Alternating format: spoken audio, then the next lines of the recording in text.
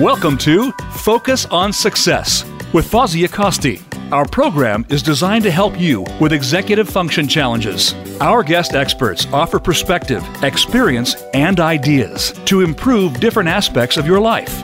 Now, here is your host, Fawzia Kosti.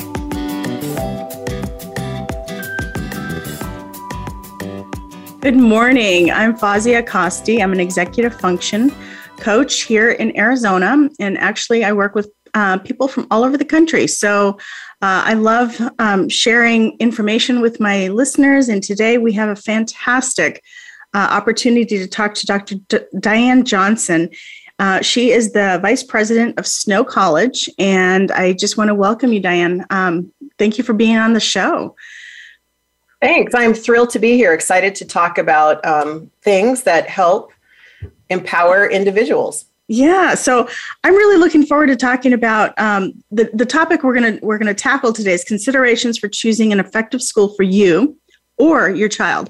And Diane is clearly an expert in this area. She is incredibly knowledgeable and just really helpful too. She's an awesome human being, so she will definitely do amazing things, give you amazing information. And so hopefully you'll learn something new today.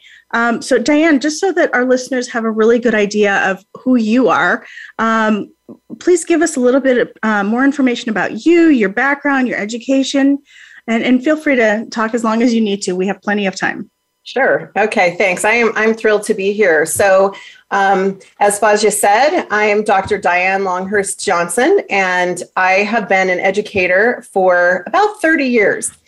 And I have had a lot of experience in traditional and non-traditional education, both domestic and international education. I started my career as a special educator, working with primarily mild and moderate disabilities, and have always found a passion in finding ways to help those who don't exactly fit the options that are out there.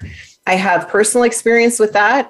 My husband and I are parents of 10 children, yours, mine, and ours, ranging from age 44 to 13, and they're all unique and amazing. And some of them have had school-based challenges. Some of them have work-based challenges. Everyone has challenges, and they also have tremendous strengths. And so over my years of experience in both K-12 and higher education, I have just seen a lot of amazing human beings that would thrive in places where there are better options for them when it comes to schooling and education. And right now, there are a ton of different options available. And a lot of times we just don't know about it. And we also don't necessarily think we're empowered to make those choices for ourselves and be the master of our own education, if you will.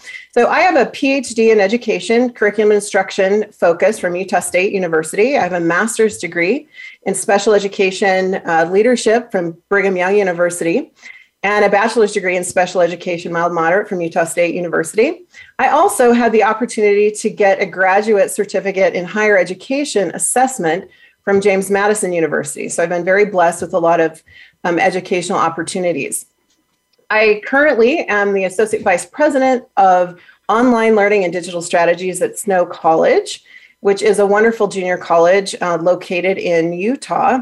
And I have my own consulting, coaching, and course development organization that seeks really to empower individuals through education, whether they're parents, they're students themselves, or otherwise. The other part that makes me passionate about all of this is that I was a single mother of 3 kids and needed to go back to school. I had my bachelor's degree. This was certainly not a life path that I chose, but it is what it is, and I needed an option to go back to school. And at the time I was needing to do that, the only option was extremely expensive, and I had to leave my life to go back to school. And that just wasn't an option. I had 3 little boys, under the age of 5.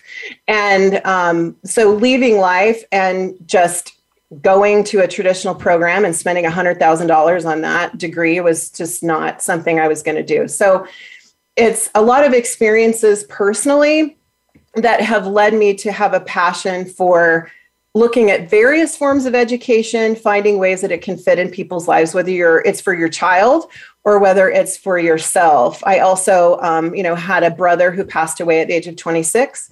His wife had to move in with her parents. They had a 3-year-old son and go back to school and finish her education. I have my own kids who, I have one who's quite dyslexic. He's brilliant when it comes to putting things together mechanically, but going to school in a traditional manner, very hard for him to do.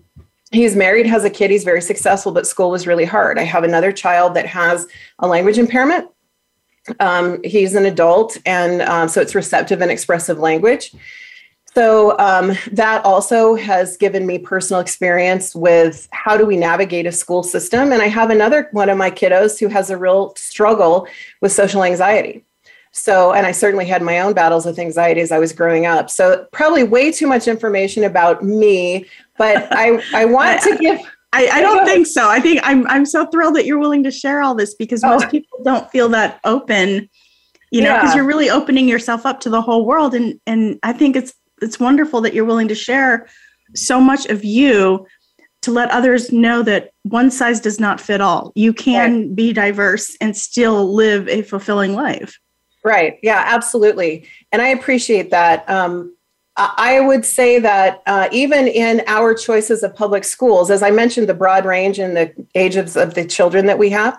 Sure. My older 3 kids, so 6 of those kids are mine biologically, 4 are stepchildren. Of my biological children, 3 of them went through a traditional public school model.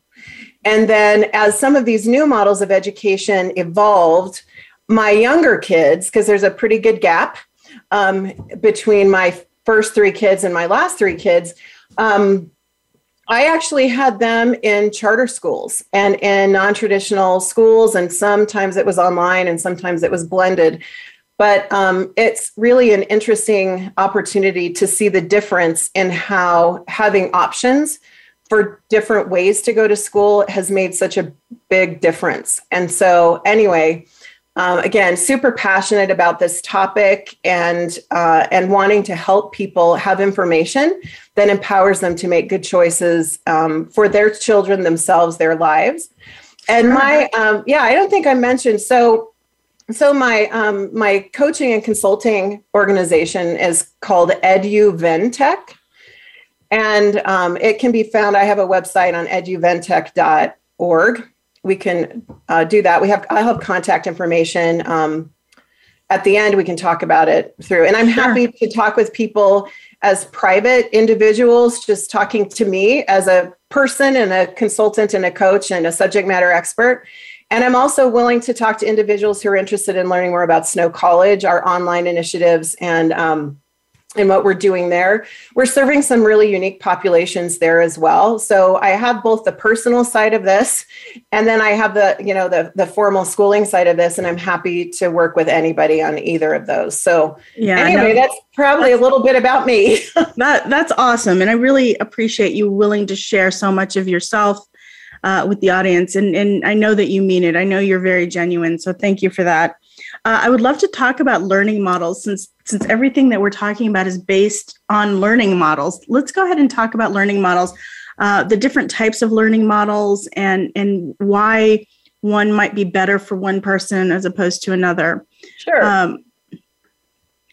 Would you like to start with maybe competency-based, since that's something we both understand pretty well? Yeah, for sure. Yeah, I'd be happy to do that. Let me give a little kind of an organization, a mental model for folks to follow us in the conversation. If Thank you. I would love that. Yeah, perfect. So there are basically 2 kinds of education. There are teacher-led models, where really it's an instructor, a teacher, professor, leading all learners on a journey and they all go at the same time, and they all go at about the same pace. Kind of like the traditional model of the teacher at the front of the room and kids sitting in chairs or desks. Yep. Okay. Exactly. Perfect. And then there's what's known as a student-driven or learner-driven model. And those are models where the students are choosing the learning journey. And it can be they're choosing their learning journey within a course or within a framework, but they still get to make choices about how they're learning things, what they're doing first, the way they want to show what they know. the pace at which they go. Students have a lot more flexibility as they move through the content. They can progress at a pace that works for them. Again, that's often within framework. So if you start a course at the beginning of the term, you must finish it by the end of the term. It can't just go on forever, right? Often you'll have asynchronous models. Asynchronous means not in real time. So someone who's watching this program or listening to it after we have done it live, that they would be doing that asynchronously. Listening to us now live would be synchronous. So as it's happening. Yes, as it's happening, exactly. So student-driven tends to be asynchronous, but you can also have hybrid where you have synchronous, asynchronous blends. Some examples of student-led models that are out there. And this is, when I talk about this, I'll try to indicate which level it functions at. So Montessori is probably a learning model that a number of folks are familiar with. It tends to be early childhood. And I've seen it applied in, sometimes there are Montessori schools, sometimes there are schools that use Montessori practices, but it tends to be early childhood. But it's very much student-led, student-driven, discovery-based kind of learning. There's mastery-based education, which basically is you practice tasks until you master them. And you don't necessarily have a lot of competency on those tasks coming in to the learning experience, but you practice and practice and practice until you reach a level of mastery. It's really getting away from, well, we're all going to do this activity and it's fine if you get a D or an F, we're just going to move on. In a mastery-based model, you have to meet a minimum threshold of competence. I always think of math when I think of that. So you have to learn your multiplications before you can move on. Exactly. That's exactly right. And if you don't, there are some pretty significant consequences ongoing, right? Yeah. Right. Yeah. So that's going to make life a lot more difficult. Definitely. So much, and sometimes there, not to get off on a tangent, but sometimes there are reasons that people have trouble learning multiplication. And so when someone struggles with that, I hope that people will have an open mind about, well, it could be that we just need more practice. It could be that we need to learn this in a different way, or it could be that there is something that is cognitively or experientially or something that's impeding their ability to learn that. So sometimes there's some issues around there. And that's a whole other show. Absolutely. I agree with that. Absolutely. Okay. There's competency-based education, which is, I have seen it at both the K-12 and the higher ed level. It certainly is alive and well in corporate training, military training, medical training. And competency-based education is really a model where there are established competencies that demonstrate what someone knows and then also sets a standard for how well they know it. And it is based in students' ability to demonstrate what they know, and that demonstration is how they pass a course or how they get credit or how they reach some sort of certification. And in competency-based models, generally, they use a series of assessments. And by assessments, it can be a performance-based assessment where you have to do something and apply the knowledge that you have. That can be a live demonstration. It can be a proposal that you write, some sort of artifact. They also you can use multiple choice tests, matching. Those are called objective tests.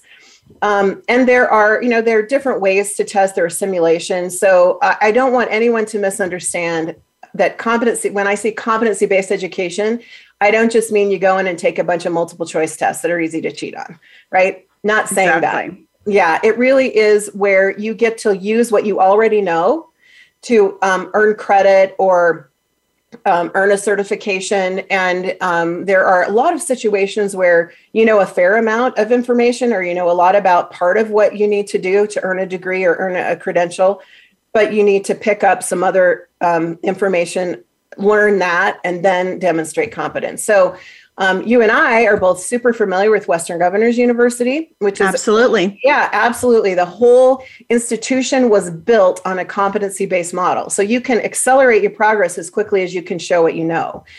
And definitely a learner-driven higher ed model with wonderful support. You probably heard the phrases Sage on the stage to represent traditional models, Guide on the side to represent how a faculty member interacts with the student who is driving their own education, certainly in competency-based education. And what was so interesting when WGU started, I think it was like 1998, I got involved in it in about 2004, and I was the founding manager of performance evaluation at the time. And when I left my cushy state job, I had a number of folks say, you are ruining your career by jumping over to this virtual school that's virtually empty.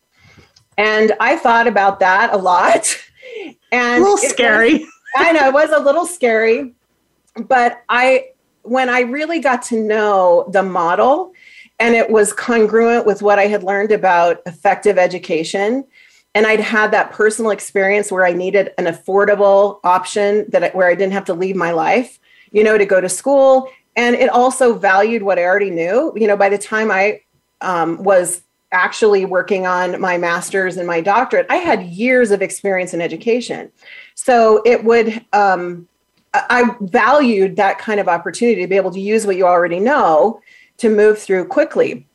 So, and it's a perfect fit for so many women who are, stay-at-home moms, or a single mom, or, a woman who maybe doesn't want to leave and go to New York and leave her family behind. Exactly. It's just an absolutely perfect fit. Yeah. And when I started, they had about 2,500 students at WGU. And when I left, they were approaching about 40,000. And now I think they're about 150,000 active students and 250,000 graduates.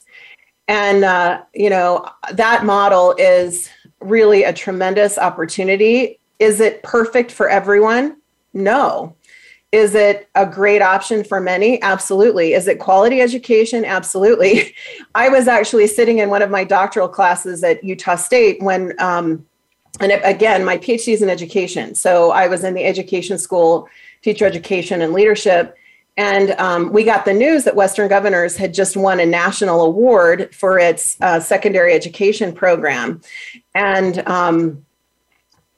the people in my class couldn't believe it. They couldn't believe that Western Governors had actually won an award against traditional universities.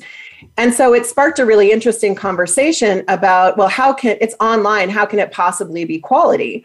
And since we were in, doctoral level classes related to education, we had a wonderful discussion about how you take well-proven curriculum and instructional delivery models, and you apply it in an online asynchronous environment. So I was really proud of our WGU team. I wasn't with them at the time. I had moved on and was the president of a smaller national university. But anyway, it's a wonderful model. I'm certainly not here to pitch WGU, but both you and I know it's a great option, right? It is a great option. As you know, I had several different roles there, and one of them was developing curriculum. And so, one of the biggest projects I worked on was the Masters of Education, developing that curriculum. And it was a great experience. I enjoyed developing that program. And so I know from my experience in seeing the curriculum from the perspective of a curriculum developer, sure, I thought it was great. I was very proud to work there at the time. Yeah. And in these models, when done well, and again, this is a whole other show probably, but that alignment between outcomes and the standard of performance, and then building the curriculum backwards, you end up making a really efficient, effective model that makes sure that individuals know what's critical, what's important, what's nice to know, but it really focuses on a well-aligned model, not any weird bird walks, not any, and it's not that it's not fun and you can't be creative, but it makes sure that everything's aligned. And from an educational perspective, it means that you actually learn what we intend for you to learn. Right? Absolutely. Yeah, absolutely. And especially, for people who just want to come in, get a degree and go to work, it gives you those competencies to actually do what you came there to do. Yeah. I've been to other schools, I've seen other programs, and they don't all do that. So it's good to know. Right. Right. And I think that one of the reasons WGU is so successful is because it meets learners where they are. with what they need instead of forcing them into, well, this is what we offer and you need to fit in that. And if you don't, well, too bad for you. Right. And so I think that's a lot of the secret of their success. And we've certainly seen like Southern New Hampshire, Grand Canyon, Arizona State, some of these schools that have recognized that it's really important to give the educational consumer what they're looking for. You can still hold your high standards. You can still meet accreditation requirements and all of the good stuff that the Department of Education and accreditors require, that industries recognize. But you really have to think about how education fits into the life of a consumer, just like you do with any other product, and then meet them where they are. So anyway, those are some of the benefits of competency-based. All of the schools that I just talked about don't necessarily do competency-based, or that's one of their options. But the point is that they meet learners where they are. Another thing I wanted to talk about are some schools use what's called prior learning assessment.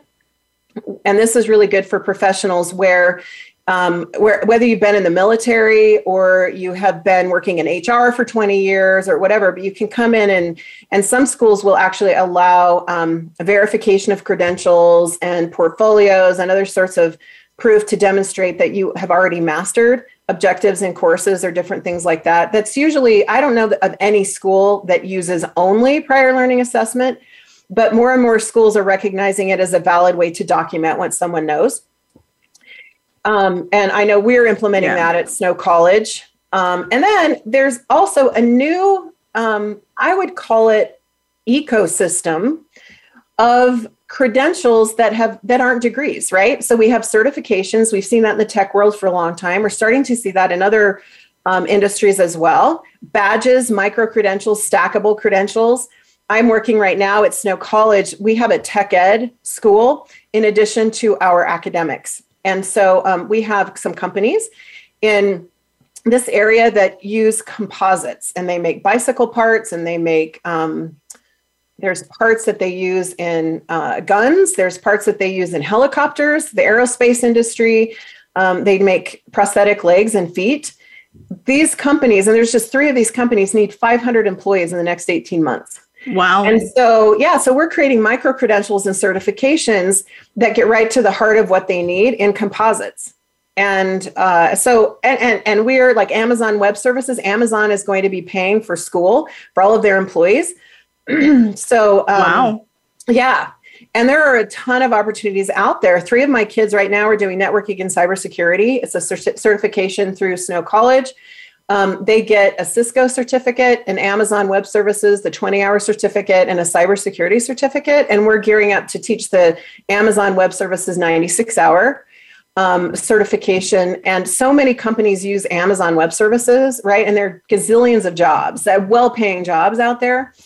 So I think that more and more people are recognizing the validity of certificates, badges, and micro-credentials, stackable credentials, other ways of showing what you know to employers, and employers are valuing them. And even as an entrepreneur, if you want to create your own business, you can get certificates or training in QuickBooks, right? In basic bookkeeping, all that stuff. So I hope people recognize you don't need to discount a program just because it's not associated with the school necessarily. One of the latest trends that I'm seeing is a lot of people, and you might have noticed this also on LinkedIn, a lot of people are quitting their jobs and starting their own little companies, or, getting together with smaller groups and creating their own companies. So this might be a really good option for somebody who wants to start their own business, but maybe doesn't have a well-rounded set of skills. Maybe needs to add a security certification or something else to maybe better market themselves. So I think it's a fabulous idea. I love it. Yeah. Well, and like digital marketing, because honestly, and I know you do this with your show, it's how do you get the word out there that you're even out there? How do you let people know that you offer this service? You do executive function coaching. As a special education teacher and as someone who has really noticed some gaps in really amazing people, but they struggle in certain environments, and it's because of executive functioning. Who's doing that?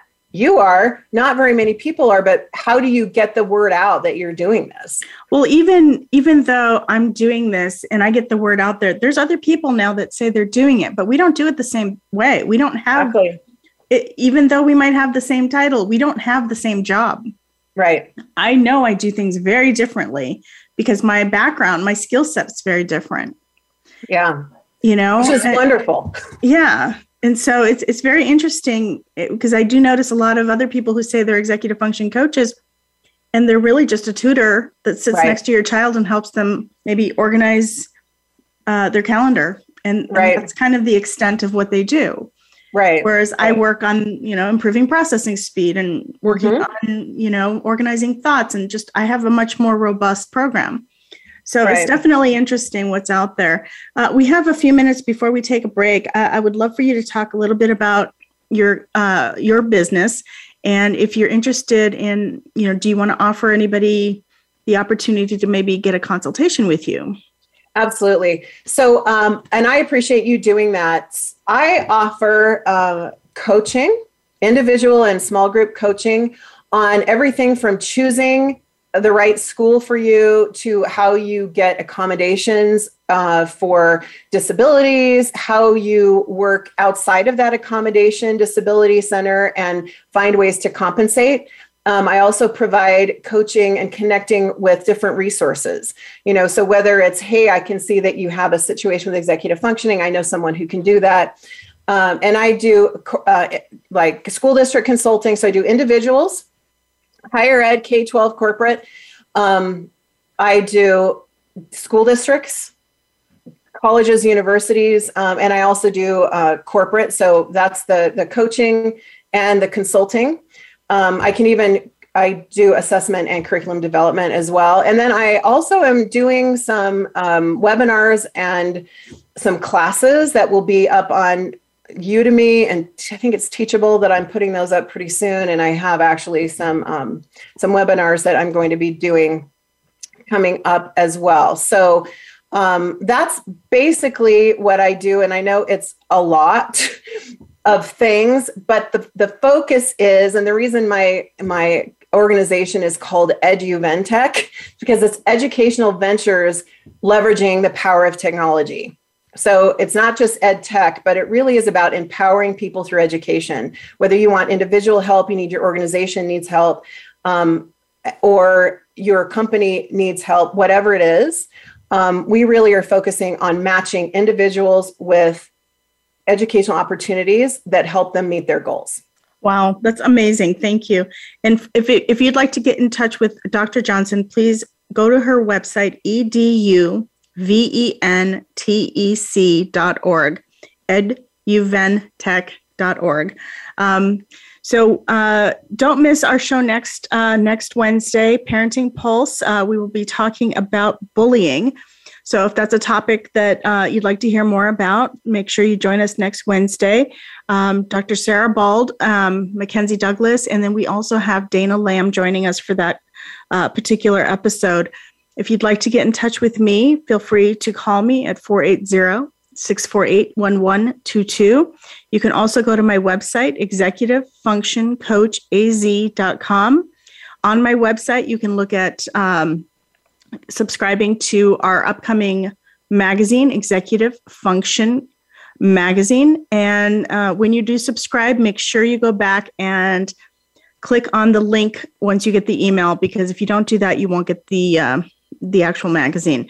And we'll be back after these messages.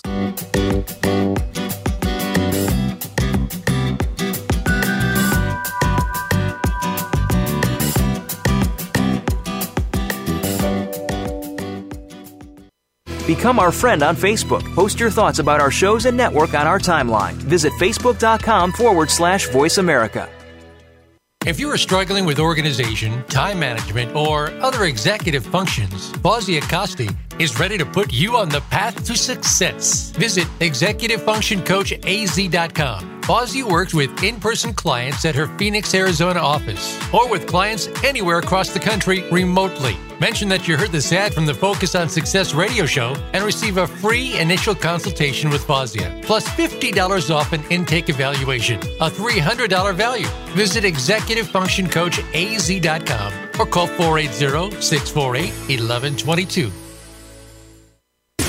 Voice America programs are now available on your favorite connected device, including Amazon, Alexa, and Google Home. Through streams with Apple Podcasts, TuneIn, and iHeartRadio, listening to your favorite show is as easy as saying the show name followed by the word podcast. Hey, Alexa, play Finding Your Frequency podcast. If that doesn't work, try adding on TuneIn or on iHeartRadio or on Apple Podcasts. It's your world. Motivate, change, succeed. VoiceAmericaEmpowerment.com.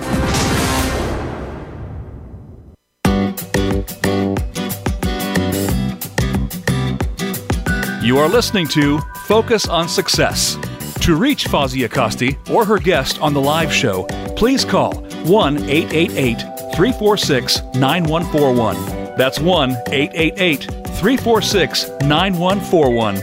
You may also send an email to Fozia at executivefunctioncoachaz.com. Now, back to Focus on Success. Hi, welcome back. And I'm Fozia Costi, and today we are talking with Dr. Diane Johnson, Vice President of Snow College. Welcome back to the show, Diane. Thank you. Happy to be here. Yeah, I'm actually thrilled that you're here. And we spent the first part of the show talking a lot about the learning models, the different learning models that are out there. What I would like to talk about next is what are the main considerations for choosing a specific model? What is the main consideration for choosing a type of school? Does it matter, for an adult versus a child? Does it matter what age they are, or sex, or special needs? So can we talk a little bit about that and what models are best for which individuals? Yeah, absolutely. So every person is different, and female brains work different than male brains do. Everyone has interesting strengths and weaknesses. So I'm actually going to go through some questions that people could ask themselves as they're trying to figure out what is it they want in their education in a school.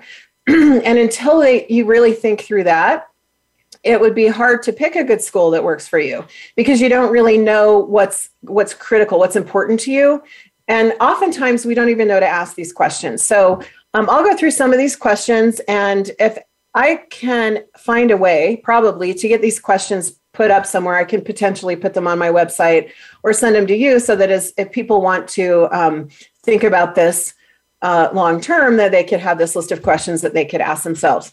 Yeah, absolutely. So, I would be happy to put those on my website as well. Great. Excellent. So, and these are questions that you would ask anyone, so whether you are male or female, or you're grown up, you have a lot of experience in school, or you're nervous about school, or you're looking for your child.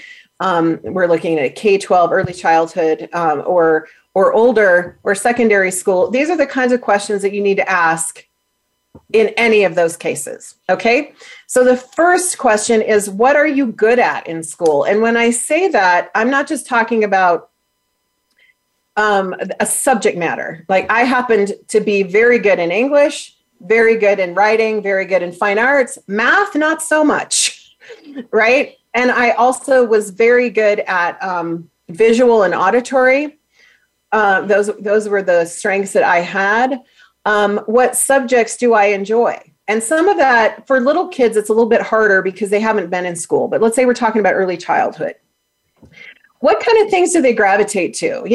Do they like pictures? Do they like to put things together with blocks? Are they really, are they watching, are the kinds of things that they watch on YouTube or on TV or streaming services, or what kind of books do they like? Or, just how do they navigate the world? And so you're just trying to look for what is their orientation to their world. And every one of my kids and even my grandkids have very different orientations to the world. So for example, I'll use a couple of my grandsons. I have two grandsons that are on the autism spectrum. And one of them is very scientific and he loves space. He loves geography. For Valentine's Day, he walked in and said, "Look, Grandma, I made you a Valentine with Cambodia on it."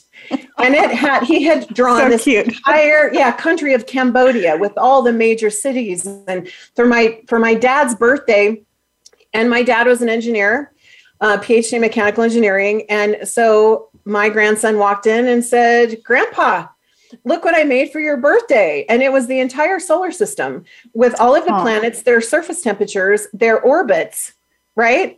And what we think their color to be. And so his brain is very analytical. He's very scientific. Those kinds of the world around him really excites him. Okay. Another example is his younger brother, who is 4.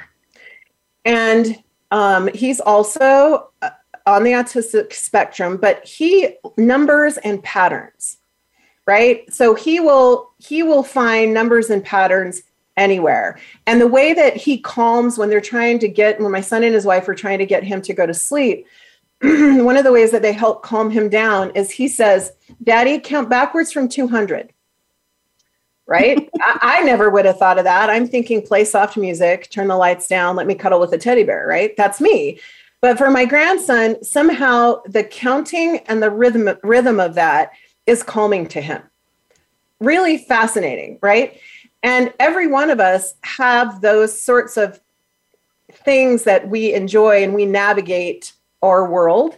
And so that's why I bring up, what are you good at in school and in life? What subjects do you enjoy in school and in life? What's your favorite way to learn? I love visual and auditory, and I love to listen to podcasts and I love to listen to audiobooks, and I read well, but I get so much more information by listening. And I'll give you a kind of a funny story. So I was always really obsessed with getting good grades. And maybe that's why I've been in education for 30 years. Like, I just love it so much, and that might be a little weird, but anyway, it is what it is. I have a lot invested in this career. Right? I'm laughing because I'm on the same path. I know, right? Yeah. But when I took chemistry as a junior in high school, I was always a very compliant, very dutiful student. And I wanted to continue my great grade point average in my chemistry class. And I had a little emotional baggage. Like, I always felt like, well, I can't be a cute girl, so I'm going to be a smart one. And, because my family's very tall. And just for our listeners, she's a very beautiful woman. I don't know what she's talking about. Thank you so much. So I decided I was really committed to getting a good grade in chemistry. And so I went into my chemistry class, and I was dutiful and exhaustingly so. And I took notes. The teacher said the best way to learn chemistry is you need to take notes on my lectures, and we're going to do the labs. And if you do that, you'll do very well. So I dutifully start taking notes, right? And I am listening and I'm writing and all of that. And I got the first C in my life. C. And for me, that was like, I could do better than that. And I was devastated. Well, and what I learned about myself was that if I listened to a lecture and tried to write it down, or take notes, I miss about 50% of what the teacher is saying. If I would have just listened and made associations in my brain with, okay, she's talking about this, I recognize that as being like this. Just listened, made connections, processed it in my mind, and then taken a few minutes and just jotted down a few keywords or something like that, I would have done so much better. But I had no idea that my strengths was so auditory compared to listening and writing at the same time, that I would have done better had I just listened and not taken all those notes. But when you're 17, you have no idea, right? And you're going to listen to your teacher who gives you the advice. Yeah. Right. Absolutely. Yeah, absolutely. And then another funny story about the way my brain works, and I use this only to help people understand why I'm sharing the reasons that we need to think about these kind of things. When I was in my master's program, I was in a class and the teacher was explaining an assignment. And I struggled with ADHD myself, I'll just admit that. And I have what some people refer to lovingly as octopus brain. So that means I'm thinking about a lot of things all of the time. And it's just the way my brain interacts with the world. And so, with attention conditions, it's not that I can't pay attention, it's that I pay attention to everything, right? So I'm in this class. Okay, this is master's level. And I started my master's degree a little bit later in life. My teacher is explaining this assignment, and I can think of 5 different ways that I could respond to that assignment. And so I finally raised my hand and said, I'm just trying to clarify. You said this, this, and this. Does that mean I should do X, Y, Z? And in this particular case, she said, well, actually, what I intended was for you to do ABC, not X, Y, Z. And I'm like, okay, so I need to do ABC. Yes. And then she says, well, I think we can move on because now that you understand it, I know everyone else understands it. And I thought, what are you saying? Again, I point this out just to demonstrate how we need to be a little self-reflective, right? As we're approaching schooling. So anyway, it's fine. You can all laugh. It's true. If I understand it, everybody else probably does. I don't know how I would feel about somebody saying that. I know, right? I'm like, wait a second. So anyway, all right. So then let's find out, what is your favorite way to show what you know? Like, do you like to build models? Do you like to create projects? Do you like to apply what you know? Do you like to write about it? Do you like to just take tests about it? Do you like to talk about it? So what are your favorite ways to show what you know? What kind of extracurricular activities do you enjoy? Is it really physical? Do you like to do athletics? Do you like music? Do you like reading and writing? Do you like hobbies, art, being outside? Do you like to ride your bike? What extracurricular things do you enjoy? Do you have particular things in school that you are exceptional at? Like, I happened to win a couple of science fairs. I also was able to play the piano. I was blessed with the opportunity to learn how to play the piano. And I love to associate school with music. And then also, and I mentioned one of my challenges as well, but do you have a disability or illness that impacts school, right?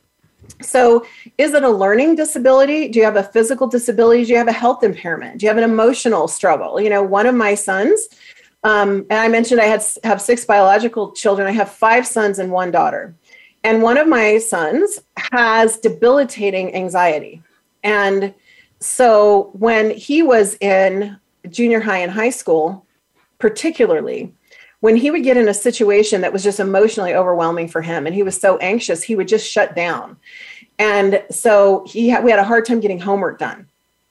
And even he would tune out from the class because he was having this incredible anxiety response to whatever was happening. And if you know very much about those kind of anxiety issues and emotional issues, you basically have something that triggers you, and your brain, especially your frontal lobe, is flooded with adrenaline, right? And so it kind of paralyzes you, and it's an absolutely real thing. It's an absolutely physical response, and it functions as what's called a facilitator inhibitor. So it's inhibiting your ability to make decisions and process information. And it was so difficult for him that it really affected his school functioning. So we ended up getting a 504 plan, the Rehabilitation Act. A 504 allows for accommodations for things like that. We could have put him on an individualized education plan. We opted not to do that for him. I have done that with some of my older kids, but that really impacted him. Kiddos that have cancer. My daughter had a really great friend who got leukemia as a junior in high school. And that really impacted her. And she was going to traditional high school, right, on a traditional schedule. That really impacted her ability to do that. People who are, what are the life conditions that you might have that make it harder for you to go to school? Is it, if you're a grown up, is it that you are trying to balance working full time, personal responsibilities, and going to school? Mm-hmm. Is it you don't have access to technology easily, or you have, my daughter has, it's my niece actually, has a friend whose parents both lost their jobs as a result of COVID shutdowns. And then only one of them has been able to get employed again. And so my niece's friend is having to take fewer credits in college because he has to work more to help support the family. So none of this comes with any judgment, right? We don't want to make judgments about, oh, this is good or bad or whatever. It's just taking a look at what are your life circumstances that make going to school a little bit harder. At Snow College, for example, we're working with some really incredible football players from Arizona. I don't remember if I shared this with you, but to qualify to play in these football clubs, they have to go to college. And so they're going to Snow College online. And some of the challenges are around basic needs. We have one kiddo that came from Washington, D.C. from a homeless shelter, and he's now living in Arizona, wanting to play football and wanting to go into school. But he's dealing with basic need issues, right? Or all of his basic needs being met. We have some other kids who, again, playing football, but they don't have access to technology. So that makes it more difficult for them. One of the young men just got married. So he has a new family that he's trying to hold together, working full-time, playing football and going to school. Again, no judgment, but just reflecting on what are the things that might make it more difficult to go to school. And you need to think about that as you pick a model that fits for you. Do you want schedule flexibility? Do you need that? Is that something that you want? Do you want to have be able to study in different places at different times? And the example I'll use there is my father died from complications of COVID in May. My parents live in Cedar City, Utah. I live just north of Salt Lake City. I'm sorry about that. Thank you. I'm the oldest child and feel some responsibility to help my mom. So I have been having to split my time between Bountiful, Utah, north of Salt Lake, and Cedar City, Utah, which is in southern Utah. Thankfully, my 13-year-old is going to school. He's going to a military academy, actually, but we're doing a fully online program. So during the weeks that I need to be in Cedar City with my mother, my son comes with me, brings his computer, and he can do all of his school in Cedar City. Then when we come back to our home in Bountiful, he does all of his schoolwork here. If I needed to go back and see my sister in South Carolina for some reason, Luke could grab his computers and we could do school in South Carolina. So it allows you that flexibility that you wouldn't get if he was in a traditional school. Absolutely. And with this child also, this is kind of a funny story, but it goes along with this. And it's the next question on my list, actually. What level of autonomy do you want over your own study? So when my youngest was in first grade, it was the first day of first grade, we drive up to the school and he says, Mom, I'm not going in there. Okay, the kid is 6, right? 6 years old, not going in there. Well, why aren't you going in there? This is school. We're going to do school. And he said, at this school, they tell me what I have to learn and how I have to learn it. I should be making those decisions. I mean, the kid was 6 years old. He comes from a very bright family, so he understands education and that's not the only choice he has. Right. And I was just shocked, but it's been super interesting because I have thought about that a lot as we've made school choices with him. And he really is someone who is a self-directed learner, and he has specific interests, and he loves to learn. Like YouTube tutorials are his favorite. Anything, and he just is this information collector. Like my husband collects Coke memorabilia. He collects really cool rocks and sticks, right? Luke collects information. Yeah. And, and he loves that. So anyway, do you want, what level of flexibility do you want? What kind of autonomy do you want over what you study and how you study it? And do you want to be able to study anywhere, anytime?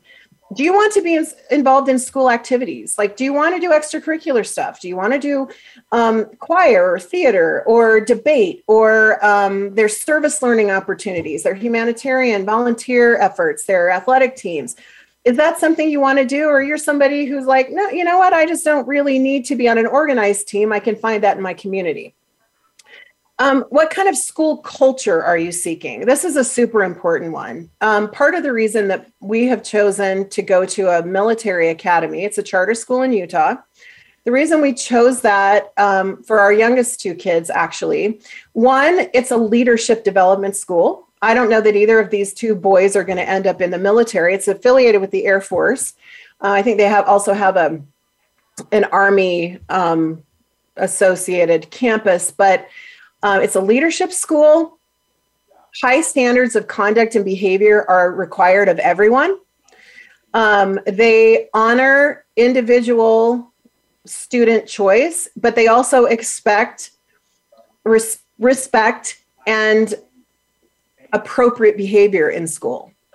They value the country, the Constitution. They want people to be informed citizens. They welcome diversity. There are multiple ways that they value different cultures, backgrounds, ethnicities, life experiences. They work on the whole student. And I had one student there when we were doing a visit to see if we wanted to pick that school. And so I was talking with him, he was giving me a tour, and I said, so why did you choose to come to this school? And he said, I was getting into a lot of trouble at my other schools. I tended to get in fights, and he said, and I apologize for this, but I had a tendency to be a bit of a bully. And some of that was to cover up that he had trouble in school. But he said, at this school, I'm the best version of me that I can be, right? And that was just so warms your powerful. heart, doesn't it? Yeah, absolutely. And so he owned his behavior at a prior school, but he was able to articulate to me why he was the best version of himself. So, so that's why school culture is really important. My two of my other kids went to an international charter school where they valued student autonomy, where they valued diversity, very open thought. They had really unique, high participation rates in their choir programs, in theater, individuals. It was kind of like you could be a big fish in a little pond. So my daughter, who tended to be really shy, ended up being a student body officer there. She ended up playing on the basketball team. She ended up being in the orchestra.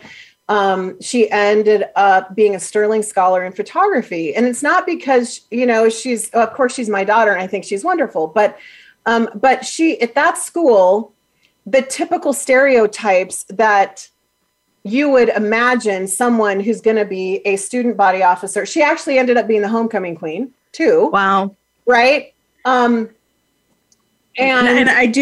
we just need to wrap it up a little bit because we've got 2 minutes left. Go ahead and finish your story and then we'll go ahead and wrap it up. Anyway, so that made all the difference for her. So just a couple of other things quickly. What kind of interactions do you seek with teachers and other school personnel? What are you looking for in a school environment that's congruent with your values? Are you looking for a school environment that values differences and respect for all? Do you prefer traditional face-to-face, online, or blended classes? And ultimately, after you answer all the questions, and we have a lot more information I'd be happy to share, when you're making a decision, you're thinking about what's critical for me to have in a school experience, what's important for me to have in a school experience, what's nice for me to have in a school experience, and you get laser focused on what's critical. And Thank you. You stand up for that.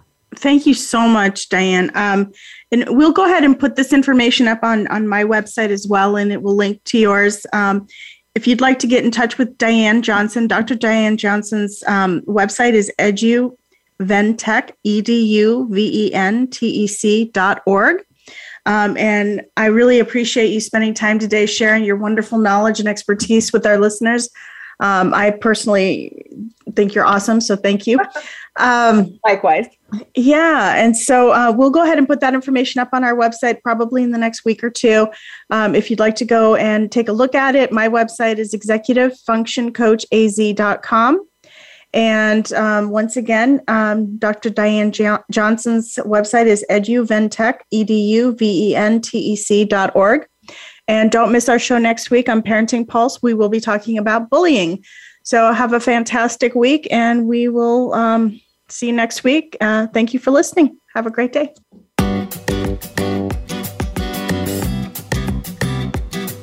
Thank you for tuning in to Focus on Success. Please Please join your host, Fawzia Costi, for another program next Wednesday at noon Eastern Time and 9 a.m. Pacific Time on the Voice America Empowerment Channel.